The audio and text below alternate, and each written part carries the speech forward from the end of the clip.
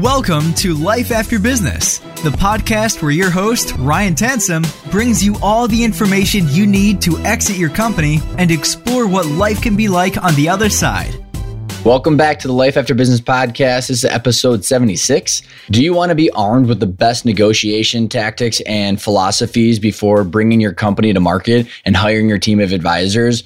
Well, in this episode today, you're going to learn how to uncover the real reasons why a buyer would want to buy your company and get the best possible outcome for you from one of the best negotiators on the planet. Today's guest is Chris Voss. He is a rock star. I was unbelievably honored to have him on the show. Chris was in the FBI for decades, and then he became the FBI's lead international kidnapping terrorist negotiator. And he took all of the experience that he learned with the decades and interactions of high stakes negotiation and put it into a book called Never Split the Difference. So in today's episode, Chris explains some of the really practical tactics that he uses in the field. And then during high stakes negotiation, what are the different things that you can do to level up the playing field and put yourself in control to get what you want? Because as a business owner, selling your company is one of the most emotional and financial transactions you might ever have in your entire life. So doing the prep work and understanding what are the things that really matter for both sides and how to uncover those truths is absolutely a must do if you want to be in the driver's seat throughout the exit process. So without further ado, I hope you enjoy this episode with Chris. This episode of Life After Business is brought to you by Solidity Financial's Growth and Exit Planning. Their proven process gives you clarity on all of your exit options and how those options impact your financial success, timing, and future happiness. Sell your company on your time frame to the right buyer at the price you want. Chris, how you doing today? I'm doing great. Thanks for having me on. Oh my gosh, I am so excited. I've read your book and it's an honor to have you on the show because you've got so much experience and you've done a lot for our country too. And you've accumulated crazy amounts of the real life School of Hard Knocks experience along with the framework that you've put together. And for some of the listeners that may not know, a little bit about your background, maybe go back and kind of just give us a little bit of a debrief on where, how you got into it and, kind of where you are today. Sure. Thanks, Ryan. I was an FBI hostage negotiator. I was the FBI's lead international kidnapping negotiator. I was in charge of the negotiation strategies for every American kidnapped overseas for about 7 years, and so it kept me fairly busy. Yeah, it was pretty amazing. I was an FBI agent for 24 years in total. Worked counterterrorism and counter-kidnapping the entire time with the FBI. I'm originally a small-town boy from Iowa. Left the bureau, thought this FBI Jedi mind tricks that we used had application to the business and private sector, so went through Harvard Law School's negotiation course as an FBI agent. I'm the only guy that ever did that. They ended up teaching there 2 years after that. Taught business negotiation at Harvard, taught business negotiation at Georgetown University, taught business negotiation at USC, University of Southern California, in the MBA programs to MBA students. Finally decided to write a book, Never Split the Difference, Negotiating as If Your Life Depended Upon It. Has been doing really well since it came out. It leads the business negotiating category and has led it for almost the entire 2 years since it's been out. And it's cool. It's a fun book. And it's applicable. A lot of counterintuitive stuff, but although the stuff is not stuff that you would have thought of on your own, probably, it's really easy to understand. None of this is like the theory of relativity, which I still don't understand. Right. You don't got to be Einstein.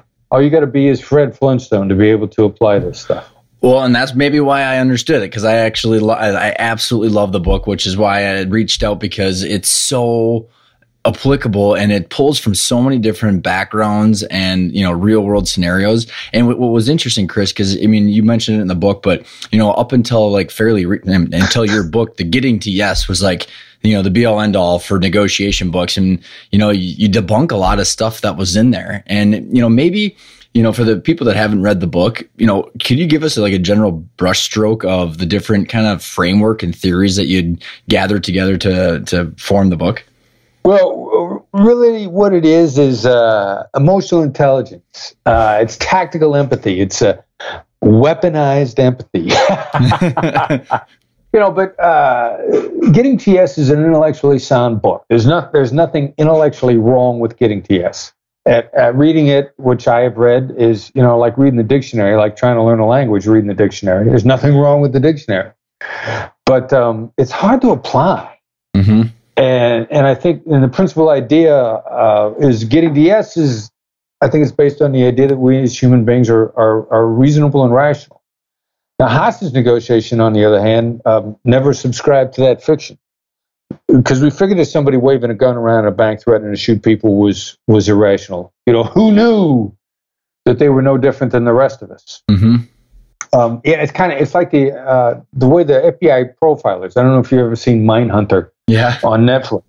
Yeah. Or how many shows are there about the profilers? But the profilers, their original premise was criminal behavior was just human behavior. They just happened to be committing crime. And homicide was just really intense criminal behavior. So the patterns would just be easier to see, but it was still just human behavior. Mm-hmm. And as it turns out, the crazy thing about this is, as it turns out, hostage negotiation is the same thing. What people do under intense stress is exactly what they do normally. They resort to all their normal coping mechanisms.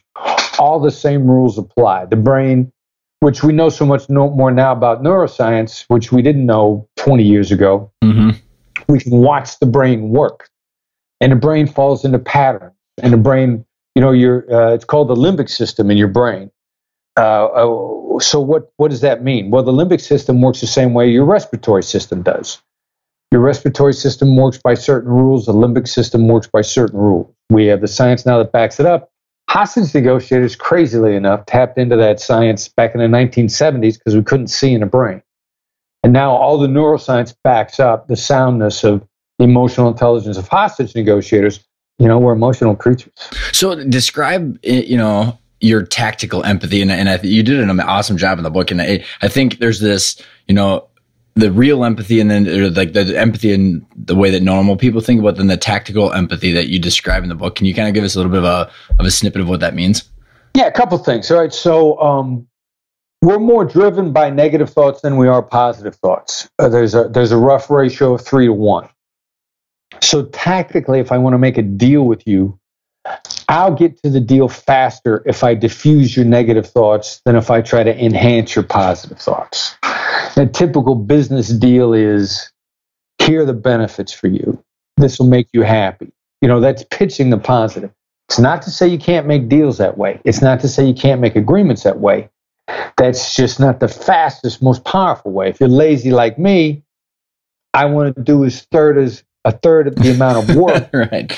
as you. I want you to spend 3 times longer on a deal. I want to spend a third of the amount of time you're going to spend. I diffuse the negatives. I'll spend a third the amount of time as you'll spend, if you get the deal at all, pitching a positive. Now, all right. So then now what do you do with that? What you do with that is actually the 2mm shift. To use a Tony Robbins phrase. I love Tony Robbins' mm-hmm. ideas. And he talks about what are the 2mm shifts. 2mm shift in dealing with the negatives. Don't deny negatives. Just identify them. Like if you and I are in a deal, and I get the sense that you feel that I'm pushing you around. All right, so I should listen to that instinct. My emotional intelligence alarm bells are going off. That's probably pretty accurate. But instead of denying it and me saying, I don't want you to feel like I'm pushing you around, that's the worst thing I could say. The 2mm shift is, hey, I'm sure it seems like I'm pushing you around. Going from a denial to an observation. Mm-hmm.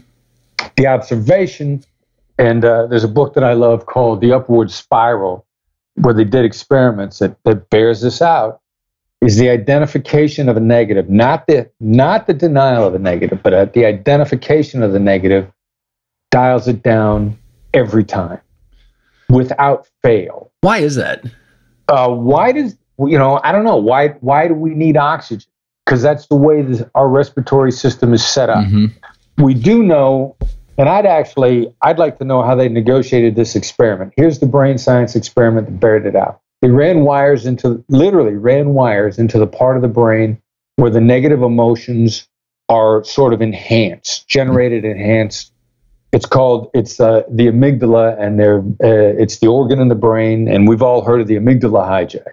Yep. Where you get mad. What we didn't realize is the amygdala is working all the time, not just when it's hijacking you. It's like the heart. The heart's working all the time, whether you're paying attention to it or not. So, and the negativity in the amygdala is in a certain location. So they monitored the electrical activity in that location, and then they showed people pictures that induced negative emotions, whether it was fear, sadness, anxiety. They had a list of negative emotions. They show somebody the picture, and they just have them self-label, self-identify. They'd say, what emotion is this picture making you feel? And a person would look at a picture that was making them feel sad, and they'd say, it makes me feel sad. And the minute that they self-labeled, the electrical activity in the negative region dropped every time, 1,000% of the time. So the self-labeling process, what a hostage negotiator does is word an observation in a way that bypasses the logical part of your brain, the prefrontal cortex, the CEO of the brain, and hits the amygdala dead on, which causes this self-labeling contemplation, and it drops it down. What difference does that make? 3 times the barriers are around the negativity. Well, and it probably is tied into our inherent need to be understood too, because you can actually, is that kind of where the tactical empathy, phrase comes from, where you're trying to understand someone's scenario and situation? We have an inherent need to be understood. It's the old Stephen Covey advice: seek first to understand, then be understood. Everybody wants to have you understand them first. The problem is, Covey didn't tell us how to do that. He didn't realize that it's not saying, I understand, which is actually that's the worst thing you can say to somebody in a negotiation. We literally, in hostage negotiation, that's such a bad habit that I would actually put a big sheet of paper on a wall in our command center where the hostage negotiators would be working. I would write the phrase, I understand, on a piece of paper, put it right in front of the negotiator, and I put a red circle around it and a red line through it. The do not do this symbol, this is not allowed. And I'd leave it in front of them the whole time. And I'd say, if you ever say, I understand, we're taking you off the phone. It's that bad. So what is a way to just, is it through the labeling process that you're showing them you understand versus actually saying it? Yeah, it's a combination of the labeling process is one component. Another component is going to be paraphrasing, and another component is going to be summarizing. Another component is just to get them to talk more, is we got a tool that's called a mirror. And if you were to mirror what I just said, you'd say a tool called a mirror, and I'd say, yeah, a tool called a mirror. What a mirror is repeating the last 1 to 3 words of what somebody just said. If you'd have mirrored me, what I would have done was expand on that point automatically. It's literally an automatic response. So you get somebody talking, and that's how you generate this whole feeling of being understood.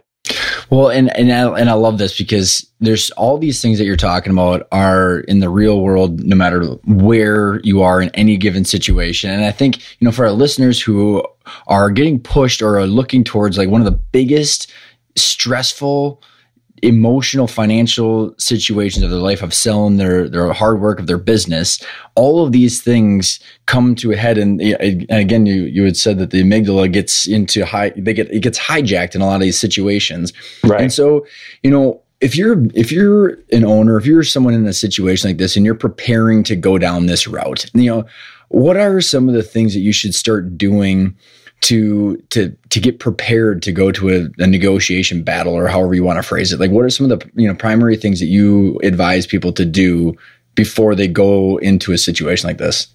Well, and it's the standard negotiation advice, even though you got so much at stake where you're being taken hostage a little bit. All right. So first, the one thing that we love to talk about is, let out no a little at a time. Like, and the book starts out in the first 5 pages is the ultimate way to say no to the other side without making them feel hurt, without driving them from the table, and how to actually get more out of them simultaneously. And it's, just practices saying, how am I supposed to do that? And saying it just like that. I mean, that is the single best way to find out how much is on the table. Now, find out how much is on the table before you start reacting to what's on the table. And know, especially, there's Nobel Prize winning theory called prospect theory. The other side is going to offer you less than what you think your business is worth. Mm-hmm. And they're not because they're trying to lowball you, but because since they don't own it, deep down in their heart, they're going to think what they think of as a fair price is still going to be less than what you think of as fair. And they're not going to do that to screw with you. Mm-hmm. Because most of the time when somebody offers you a low price, the amygdala hijack is, that's not fair. You're just lowballing me. You're trying to cheat me. You're trying to steal my life's work. Now, make no mistake, there are going to be a few people out there that are going to try to steal your life's work. But 75% of the people are actually going to try to give you a good deal. So 75% of the people you encounter, that would be an inappropriate reaction for. They just don't know any better. And the mere fact that the other guy on the other side of the table might not be screwing with you should free you up to help you explore the deal and then take it or not. Well, okay, so I love it. And, as there's a couple things also that you had mentioned in the book that I think is hugely valuable to note too, because, there's that whole thing of the getting the yes, which is your lowest benchmark. I can't remember what the acronym is. So there's a couple of things that you guys had suggested to do differently, which is going in there with the best and the worst case scenario. But then there's the whole theory, which is your consulting company, the Black Swan. And I think it's immensely important in a negotiation with the buying or the selling of your company, because there's black swans on both sides of the table. So maybe if you could answer that in 2 parts. One is like, how do mentally, how do they go into that with the best and worst case, and then explaining maybe what the black swan theory is? Sure. All right. Yeah. I mean, focus on what the best case scenario is really. I mean, you got to have a goal. The problem is thinking through worst case scenario, a lot of human beings will end up with that being their goal. And if they beat the worst case scenario, they're like, hey, I did good. I got a victory. And you left so much on the table. That's the biggest problem with thinking worst case scenario. As a hostage negotiator, I just, and that concept that you're talking about is called BATNet, best alternative to negotiated agreement. And some people will die if they don't have a BATNet. Well, no negotiation I had ever had a BATNet. So I just got used to walking a tightrope without a net. What's a big deal? Yeah, you can't really, the worst case scenario is extremely bad in your situation. Yeah, but, like whether or not there's a net on you when you're on a tightrope, it doesn't actually change how tight the tightrope is. It doesn't change the wind. It doesn't change how far you have to go. It doesn't change one iota of what you got to do to cross that tightrope. It's all in your head. Mm-hmm. So I found it immensely liberating to negotiate from the very beginning, just not caring what BATNet was. I don't think it's any big deal not to have an alternative. And some people, it scares the hell out of them. They can't move forward without it. Mm-hmm. So that's the first part. Now, the other thing that you asked me about was, the whole black swan thing. No matter how smart you are, there's a better deal than what you can imagine on the table. No matter how smart you are. Because the other side is holding cards. They're always holding cards you don't know anything about. You're holding cards that they don't know anything about. And see, the bizarre intersection there is, what's the overlap in those hidden cards? And so there's always a better deal. Now, if you can engage in a conversation and show the other person that you're trustworthy and you're worth revealing those cards to, the idea is to get them to show you your cards. Well, can you explain a little bit about like the black swan theory, because I think it's extremely relevant, because it's something that, it's not necessarily a card that you know about, right? Half of them are cards you would have no idea are there, like utterly clueless to, because there's going to be stuff going on in their world that you would never, no matter how much research you did, even if you bugged their offices and dug through their trash and looked through their documents, there's going to be stuff there that you can only find out if they tell you. And that's what and they're typically typically stuff the other side has no idea is important, because see, they don't know what cards you're hiding, so there's no way they can know what's important to you, and they're usually little things. Well, and do you have I'm trying to think of a couple, random examples of let's say someone wanted to sell their company to someone, but it's not just about the price that they're willing to pay, right? I mean, this is something like how they might do operations that could increase your leverage, right? Because it's something that they're explaining, but they don't know it's important to you because you would have a higher a degree of leverage because of what they told you, yet they didn't know that would have harmed them, right? In the negotiation or something similar to that? Yeah, there may be a payout for them that works really well that they have no idea is important to you. I mean, price is only one term. Mm-hmm. Like when I was working kidnappings, international kidnappings are about ransom. There's no way around it. So we ran them as sting operations. You got to get some of the money in the bad guy's hands because it's evidence. And one example of that actually a long time ago, when we first really discovered how powerful this was, kidnapping gang working in Ecuador, they'd hit oil platforms for 3 straight years. On the 3rd year, we decided to do a controlled ransom payment, and we rounded up 50 bad guys and got 75% of the money back. It wouldn't have mattered if we got 10% of the money back because we took out the whole kidnapping gang. Now, if we'd have done an assault on the oil platform, we'd only got the kidnappers. We got their money launderers, we got their leaders, we got their planners, we got the people they did business with. We took out the entire operation, which we never would have been able to do if there'd have been an assault on the oil platform. So you want to take out the whole side. All right, so that's why we pay. Why do we pay? What difference does it make? I could have agreed, if somebody wanted $10 million, I could have agreed for $10 million because just try and get that money out of me. Mm-hmm. Like, I'm the master at bogging you down in details. You think the other side's lawyers will screw you up in the terms and conditions phase after you sign a deal. The worst foot-dragging lawyer on the other side of the table's got nothing on a hostage negotiator when we go into implementation mode. I will make you bleed from the ears and make you feel like you're in control the whole way. And what's the point of that? The point of that is price is irrelevant to terms. Right. So it's interesting that you bring that up, because that was going to be one of my questions, where I actually have a different podcast episode that was titled "You Tell Me the Price, I'll Tell You the Terms," because there's all this.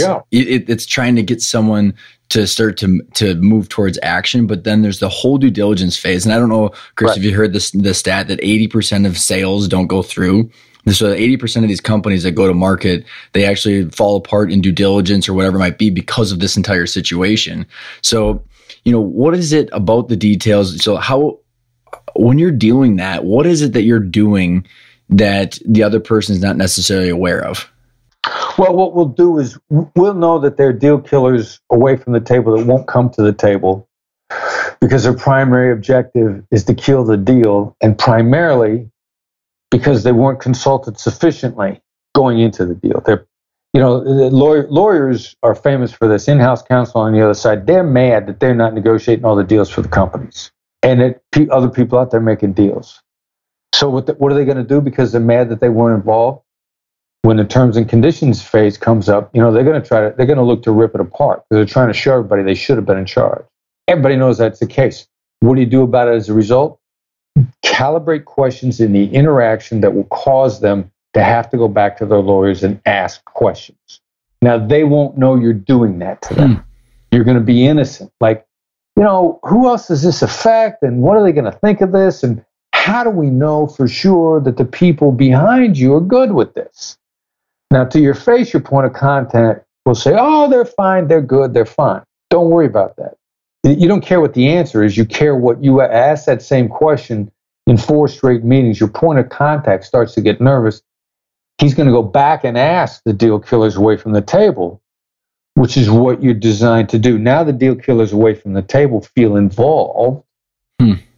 and they're less likely to kill the deal once it's been brought to them because their ego satisfaction has been taken place. So we're going to use the process to bring people to the table without them knowing we brought them to the table. Well, is that a way to, to going back to the black swan theory of these, I think, what did you say? There's about average of like 1 to 3 or something like that, these things that people don't know are extremely important behind the scenes. There's a couple of them usually in every scenario. We like to say at the end of a negotiation, if you haven't found at least 3 things that totally surprise you in the course of the conversation, then you failed. Well, and what's really crazy interesting about that is so many people that I've interviewed on the show, of people that have sold, or the people that we work with that they've sold their companies. So many times it's not until after the deal closed that they realize why that buyer bought their company, which is just, it's like this huge surprise most of the time. And, that's why I think there's a information out there that, 3 out of 4 owners aren't happy because they bought you, they said it's for the culture, but then all of a sudden it was for the client list and they had no idea, and everything turned out to be differently after the deal. So like, when you're going through this process, how can a business owner or their advisors or whoever flush out these black swans to literally figure out why is it this buyer is interested in me? It's kind of a 2-pronged phase that needs to go up front. You got to be deferential. Like there's great power in deference. There's a tremendous deal-making attorney. I live in Los Angeles. A guy named Tom Girardi. Tom Girardi's been named the top trial attorney in California multiple times. Tom Girardi, when you meet him, you look at this guy and you go, this is the guy everybody's scared of? Like this guy, he should be Santa at Macy's. Got the picture. I love it. and so he walks into my negotiation class, and I just know of him by reputation. I haven't heard the guy speak before he walks in the door. A mutual friend helped set it up. And I'm like, wow, what is this attack dog going to say? And this guy comes walking in and he says, the secret to negotiations is being nice and gentle. Now, when you're nice and gentle, the other side stops to drop their guard and they stop to run off at the mouth, and they feel superior and they feel in control. And that's when people start to reveal what they're really after. So you start out by being deferential and you say things to them deferentially and innocently. And one of the great ones that we love, why is one of the most emotionally charged words in the English language, if not any language. If I say to you, why did you do that? You're going to feel you did something wrong and that I'm accusing you. Mm-hmm. And you're going to immediately want to defend and justify. That's 100% of the time, every single time. You got to be very careful with the word why, because most people, 99% of the time, they ask it wrong. And as a matter of fact, a lot of people that I've taught, we used to teach them never ask why.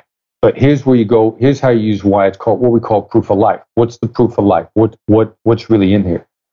You deferentially and innocently ask people up front, like, why would you ever want to buy my business? Mm-hmm. I just don't see the fit for you guys. Why would you ever want to do it? And it's their opportunity to defend why they want it. They're more likely to reveal a truth because they're educating you, and people love to educate other people. Love it. You're appealing to the side of their ego that makes them feel large and in charge. And because of that, if they're educating you, they're more likely to tell you what's really going on because their guard's not up. Because there's naturally you just want to explain why, right? Because you just want to be you're drawn to explain and to educate. And the other the other follow up and some of those questions, and maybe you kind of elaborate on the why versus the how and what, because I think when you get down the line with the terms and conditions, and as the deal continues to kind of like erode in the perfect vision of all cash up front that you had, explain how your rebuttals and how you're negotiating and the tactics of like how you use the how and what responses and the calibrated questions. Yeah. All right. So and I love that you picked up that we call them calibrated, because every question is calibrated for effect. Like if you don't know what your emotional impact, what your emotional effect of your question is before you ask it, or the words that you use, you're firing a gun without having any idea what targets you're hitting. So, how and what, again, is still along the lines of being very deferential, making the other side feel in charge, triggering in-depth answers that they don't get defensive about. And so your why should only be up front for proof of life. Now when they come up with a term and you're not uncertain about the term, you don't want to say, why do you want that term? You want to say, what is it about this that works for you? What's the purpose behind this? How does this impact things? You're going back and forth on the why, or on the what's and the hows, and you're actually asking kind of the same question three different ways to make the answer three-dimensional. And you start to tease out what's really going on. And you tease it out in terms of down the line. I mean, how does this affect the long-term survivability of the business? How does this affect your portfolio? How does this affect what's at stake? What makes this a good term? You can get into a position of asking these questions, and then actually once you get into what these sorts of questions, which some people refer to as guided discovery, with deference, you can control the entire direction of the conversations. There's so much control, not control, but what you do is you box people in, and they don't know you boxed them in with the question. Well, and how can you explain or maybe elaborate too on how you're doing that with those questions instead of saying no? Because I think maybe I'll give you an example to tee up and you elaborate on it is, a lot of times it's like, okay, I'm going to give you $5 million for your business, but, $1 million up front, maybe $3 million and a long-term earnout that you have to work for us and it's tied to compensation, and then another in holdback. So essentially you're not getting the money. You're like stuck into a job. So a lot of people immediately viscerally react to that, say no, all the normal non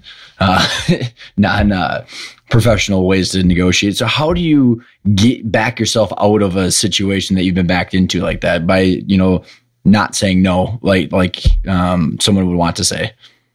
Well, the first thing to do is, you got to get good at saying, how am I supposed to do that? And saying it at least 3 times, at least 3 different ways. So the first thing is going to be like, how am I supposed to do that? And then let it sink in. This is what we call letting out no a little at a time. Now, this is a context-driven question. It actually, my son Brandon, who's my director of operations and our best negotiation coach, he called this forced empathy. You force the other side, force them to look at the offer they've given you in context. And they don't know that you've just forced them. It's what I talked before about boxing them in, and they don't even know it. So it's this great context, empathy forcing, context forcing question. That's why you want to say it deferential, like, how am I supposed to do that? And if there's movement in the terms, they're going to give the movement without you asking for movement. You want to get movement without asking for it because you don't want to trigger reciprocity. You don't want to owe. You want them to feel like that it was their idea, which then increases implementation. There's a lot of psychological, emotional intelligence at work through every single word. Make the other side feel in control. So can you give us, Chris, maybe an example? Because you had some really good ones that I've heard before, but one where you saw, whether it's a student or in your experience of how someone used that phrase, the how am I supposed to do that to get a better outcome or get to the progress that they wanted? Yeah. One of my favorites off the top of my head, because everybody's afraid that when you say, how am I supposed to do that? The other side's going to say, because you have to, because you have no choice. That's actually the response that you want. And you should not stop saying, how am I supposed to do that till they say that to you. There was a deal that was going on here in Los Angeles. One of my students is a high net worth wealth advisor, is trying to rent a home lease a home in a Hollywood Hills for a trust fund baby. So the home that they're looking to lease is in the vicinity of the $20,000 or more per month. Like, I don't spend that much in a year, and this is a monthly outlay. So they're in the negotiation with the real estate agent, and the net worth wealth advisor says, how's my client supposed to pay that? And they said, well, you're right. Now, understand when someone says you're right, that is not responsive to the question. It's about triggering what you say and what they heard, being conscious of what they actually hear, because nobody actually listens. So you're trying to create a dialogue. You're affecting a dialogue that's going on in their brain. The person says, you're right. That is a little high. And they start to talk, and they drop the price, and they talk about a bunch of other terms. And the conversation always goes around through a lot of other things before you have to say it again. So they get back to the retail, the lease term again. And of course, it worked before. So the net worth advisor says, how's my client supposed to pay that? And the person on the other side said, because if your client wants a house, they'll pay it. Boom, perfect. That's where you want to be. Because now you've just finally you found out everything that's on the table in regards to that term, which is your job as a negotiator. It doesn't obligate you to take the deal. What it does is push the other side to their limit without making them mad enough to walk away, which is, in fact, your job as a negotiator on every given term. It also does obligate you in no way, shape, or form to take it.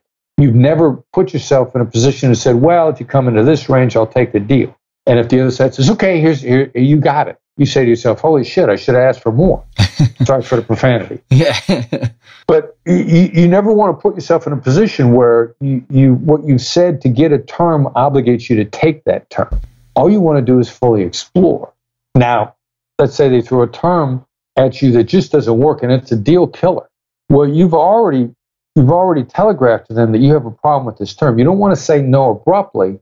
You want to give the other side every chance to make the deal, and that then we'll step saying no down, and we'll say it a little bit more directly. And now, if it still doesn't work, we say, look, you're being very generous, which is a counterintuitive to say when the other side's being stingy, but it's actually ridiculously, emotionally, intelligently smart.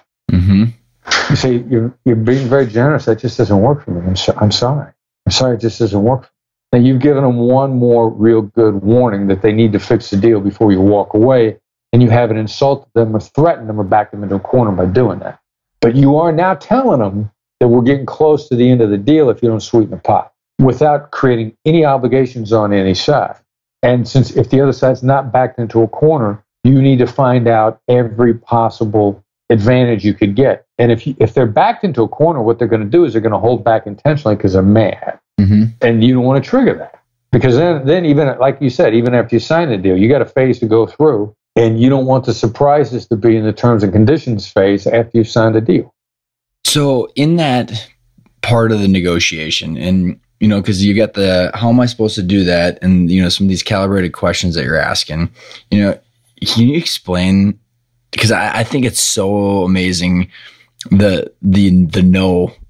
It was actually totally shocking to me. Your whole perspective on the word no versus yes. Because I think everybody's reaction is to say no immediately, and first of all, or to be scared shitless of the word no, because you're yeah, right. So that's what, and the difference between no versus yes. Can you explain? Because I think it's applicable. If there's one thing for everyone to take away, is like how to view that in a different light. Right. So it's not the word itself, it's the context of the word. It's what you calibrated for it to do. And, a calibrated no, and that's why we continue to use the phrase calibrated question. A calibrated no is worth at least 5 yeses, at least, if not more. And so in the midst of a negotiation, you can say to the other side, when you would want to say, do you want this to work? You simply say, do you want this to fail? You take any question that you might want to get a yes to, and you just flip the way that you ask it, so that essentially you get the same result with a no. But when people say no, they feel safe and protected, and they're going to tend to answer the next 4 questions for you. And they'll say, no, I don't want it to fail. But in order for us to make this work, we got to do this, this, this, and this. Bang, bang, bang. You just got the rest of the information you need. Why is it so natural for people to do that then? It's a crazy idea. I think, that's the one that's such a new idea that I have not yet found the brain science. So my emotional intelligence experience tells me that people feel safe and protected when they say no. And because feeling safe and protected, you are now going to open your ears up and you're probably going to want to push things forward because you don't feel you're committing to anything. You're just outlining implementation. Well, and I think it's so interesting because, all the BS behind the yeses we give people, we just totally don't mean it. And, right. You're like, oh, sure. Yeah, I'll get back to you. Or, yeah, we want to make this deal. And people are just lying through their teeth.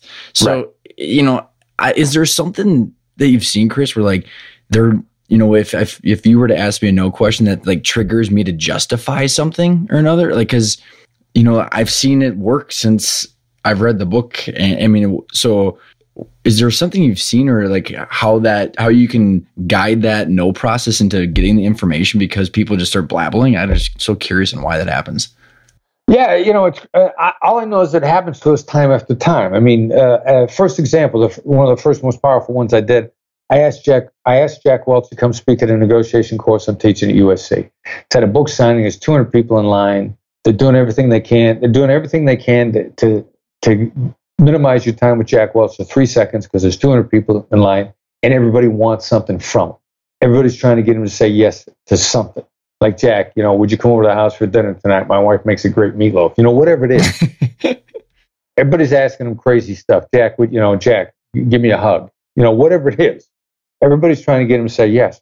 So I walk up to him and I say, is it a ridiculous idea for you to come speak at the negotiation course I teach at USC? That quick. I didn't even tell him my name. And he freezes.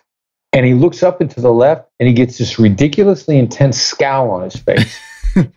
And he freezes. I swear it felt like 6 hours. It was probably 15 seconds. Like, I thought my heart stopped. He looked furious. And then I thought, he was so furious, he just had a stroke and died. I thought he was going to fall over right in front of me. But when he finally unfreezes, he looks at me and he says, this is my personal assistant's name. This is a special Twitter account that we have set up to communicate with her. I will call her and let her know that you're going to be reaching out for her. I think we're going to be in Los Angeles in the fall. If we are, coming to speak to your class. Understand, he just answered my next 5 questions, which is, who do I need to get a hold of? How do I coordinate her with her? What's your travel schedule? How do we work this out? That's literally 5 questions. But having triggered the no, he then thought through 5 more implementation questions. Boom, boom, boom, boom, boom. Laid it all out for me. That happens every time we do this. Every time. Nobody ever just says no. They go no and this, and this. It's so crazy. Chris, I literally got done. Like, I paused the book when I was listening to it, and I got done, and I wrote that email that you suggested in the book for my gentleman that hasn't gotten back to me in 6 weeks. And I shit you not, it was 3 minutes, and I got a response. So explain to the listeners that email or your kind of outline on how to get someone to come up from air that they haven't seen for a while. Yeah, and it's have you given up on XYZ, whatever it is. 1-line email, 1-line text. Literally, you'll get an answer in 3 to 5 minutes from people who have not been communicating with you for months. It's ridiculous. Like, you send that message, sit there and stare at your screen because it's coming back. I literally got an explanation too. It was eerie actually. Yeah, it's freaky, right? It's and we're not seeing it fail us. Well, and I think all these different things are so crazy interesting because when you're going through selling your business, the steps are, okay, I'm agreeing mentally that I want to do this. Like, who are my buyers? And then it's literally engagement or interaction after interaction where you're essentially fighting for your life. Yeah. And there is no, essentially up until your book, there's no rules of engagement about how to go and you don't know when you're giving stuff up, even though the whole time, because most often or not, the buyers have done this a gazillion times and you're the first person, it's the first time you've ever doing this. Yeah. Talk about not being a fair fight, right?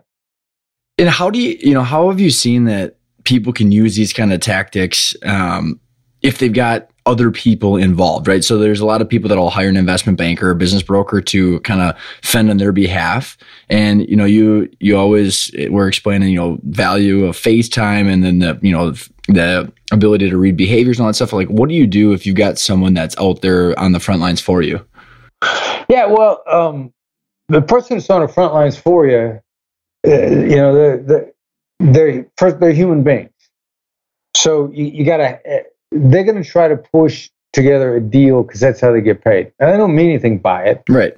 They're going to try to push both sides together. They're trying to do whatever they can to get the deal without realizing how much you have on the line.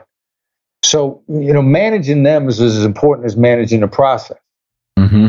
And there is no better way to manage people than with the calibrated questions of what and how, particularly in that instance. Because what it's called, you want to tire them out more than the other side tires them out. What does that mean?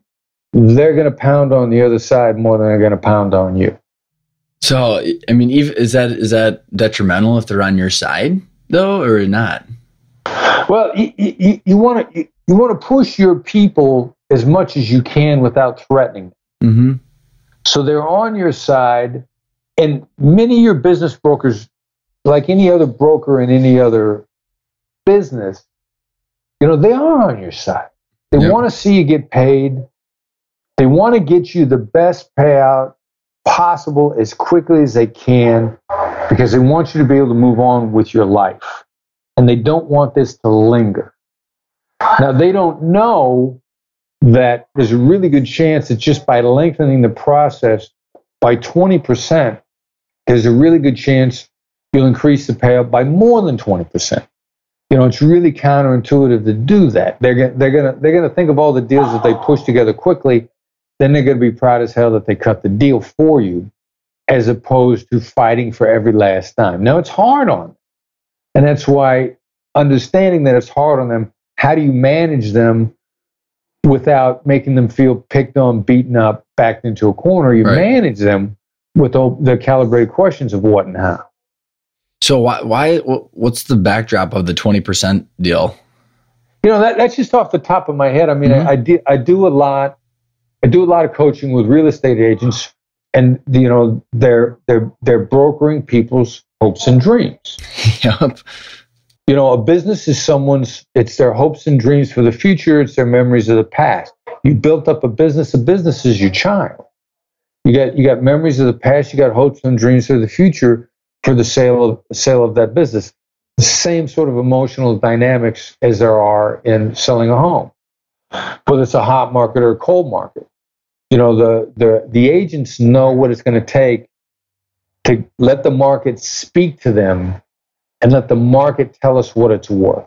Now, and I've had a lot of agents go out there. The market has spoken. This is what the market wants. Right. And they'll bring it back to the client, and the client will be just devastated. Yep. And the agent will say, well, but the market has spoken. This is what the market wants. And I've had a number of agents that I've talked into saying, like, you know what? Go back out and let the market speak again. Run the process at least one more time. Maybe you think that the market spoke, but one announcement from the market ain't enough. And in time after time after time, we've had listing brokers who say, I know the market, I've been doing this for 20 years, the market has spoken. If they go back and run it again, they're shocked with the higher result enough times that they feel horrible for not having run it a second time. Interesting. Yeah, I can see that. But getting them to do that is a hard thing to do because your broker has worked very hard for you. Mm-hmm. Your broker's got more intelligence, more experience in the market than you do because they've been in the market for 6 months. They got more intelligence, more experience in the market. But this is very deceptive for brokers and agents. But they don't know it is, and you got to get them out of that without them knowing that you've gotten them out. So, I mean, you're just applying all the same tactics to them to just make sure that, they don't feel like they're, because I've been in that same situation with my own real estate agent where, like, you don't want them to be pissed off and upset when they're going out to market. You want them to be on board for why they're doing that, right? Right. Yeah, you want them to feel good about it. You want them to have some appreciation, that they're really there. Every person says they want to underpromise and overdeliver. And then they want to under-deliver and over-promise. But people feel good about doing a phenomenal job. Mm-hmm, and so it's helping them do a phenomenal job. It's helping them actually walk the talk that they gave you earlier on.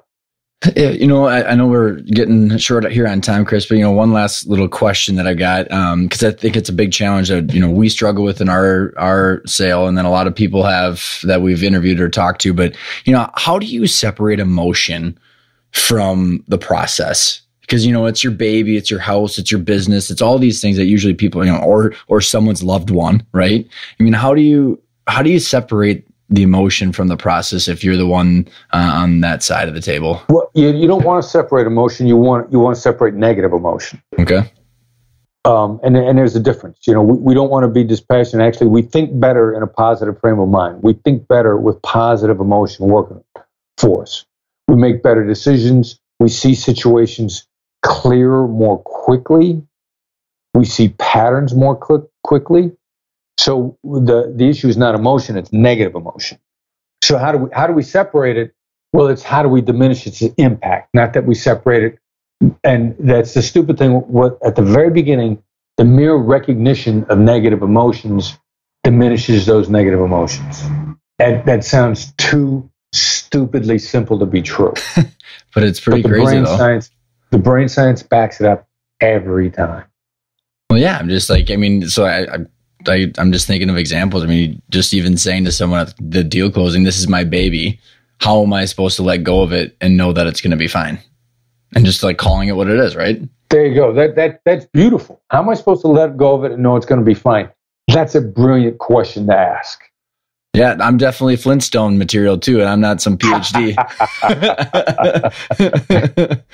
Well, Chris, I can't thank you enough for coming on the show. I mean, I absolutely love your book. If there's one thing you wanted to highlight that we've talked about, because we've talked a lot about various different things, or leave our listeners with one last thing, what would it be? Yeah, other than tell them how to get a hold of me, but in a negotiation, let the other side go first. I mean, you don't take yourself hostage. You don't got to react. You don't got to take what they throw out on the table. Let them go first. The chances are they'll spontaneously give you something you didn't expect is going to be better because they're dying to talk anyway. They're not going to listen to a word you say till they've had their say. So, you're saving time by letting them go first. I love it. And then, of course, I was going to let you give a little shout out about your book and your company's website and everything in the newsletter. So what's the best way for the listeners to reach out to you and get a good dose of all the stuff we talked about? All right. So the gateway to everything we have is the once a week newsletter we put out, which is complimentary. It's free. I used to have a friend that said, if it's free, I'll take 3. And, and so the name of it is The Edge. Comes out once a week, a single short, digestible article in every one. Quick, short read. You don't get some newsletters wear you out just deciding what to read. Right.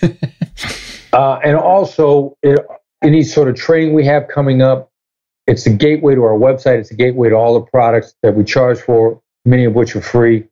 It's also the gateway where is the best place to buy the book, which is always Amazon. Never split the difference. But The Edge is a newsletter, and the quickest and easiest way to sign up for the subscription is to text the word, all one word, FBI empathy. Don't let your autocorrect put a space in between FBI and empathy. Not case sensitive, FBI empathy, all one word. Text it to the number 22828. That's 22828. You get a text response. Sign you up for the newsletter. It's a gateway to everything we have. I love it. And read the book if you haven't. It's amazing. Chris, I can't thank you enough for coming on the show. Appreciate it. My pleasure, Ryan. Thanks for having me on. Thanks for sticking in there. I hope you enjoyed the episode with Chris as much as I had fun doing it. And what I wanted to do for this takeaway is to really dive into 3 of his different tactics and how I think it's applicable to negotiating the transition or sale of your company. So the first one that I want to peel apart is the black swan theory. So in his book, he talks about there are 3 black swans, which are unknown unknowns about both parties. And when you're selling a company, there's a lot of unknowns. And I think really the biggest unknown or the biggest black swan is trying to uncover why is it that the buyer wants to buy your company.